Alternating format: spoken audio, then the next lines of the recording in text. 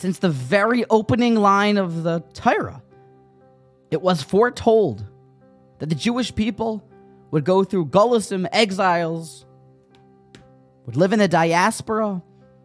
And when the Medrash mentions that there was just Choshech al Pnei Tehom, that was referring to the Golus of the Yevonim, the Chanukah story. Choshech, darkness, is a Yavam. It's the Yevonim. And it isn't hard for us to fit in where Chazal found darkness and the Chanukah story and why they're represented by the Yevonim.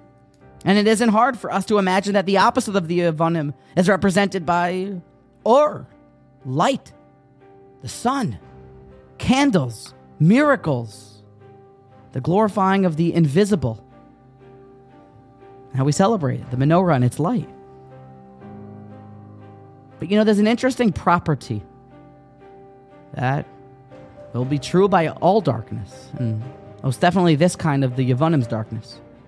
And that is that it isn't quantified by the volume of darkness. No matter how many pounds of darkness you shovel in, keep adding darkness if you could do such a thing, it still would immediately fall prey to even one tiny Hanukkah candle. Ma'at or, a little bit of light, is doicha harbe choshech, will dispel immense amounts of darkness. Even my young daughter's pink wax Hanukkah candles will dispel darkness for miles.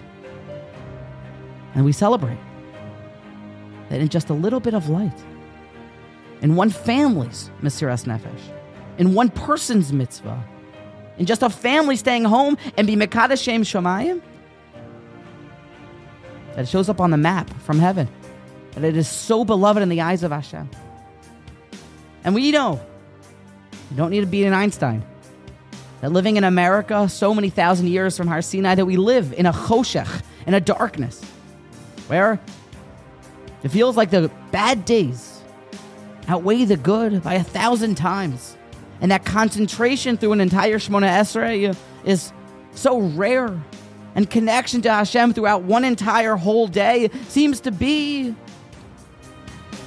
just a dream. It's because we've been tricked, though, ladies and gentlemen.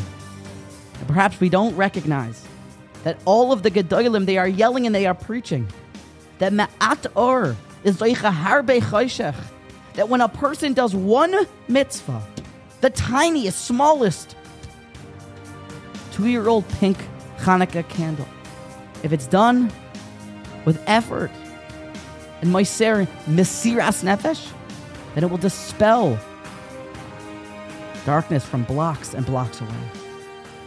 Every single time that a person holds off on a sin for a second, it is so beloved in the eyes of HaKadosh Baruch Hu. We are taught that every single second that a person will close his mouth from speaking Lashon Hara, al kol rega v'rega, that he's zoiche l'or ha'ganuz, he's zoiche by not speaking Lashon Hara to see this hidden light that's only put aside for the tzaddikim. And the Chavetz Chaim says, in the end of that medrash,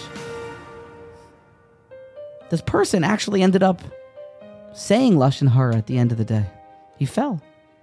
But the Medrash is teaching us that every second of holding off is so brilliantly illuminating.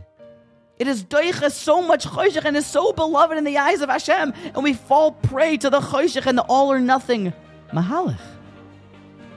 One good bracha,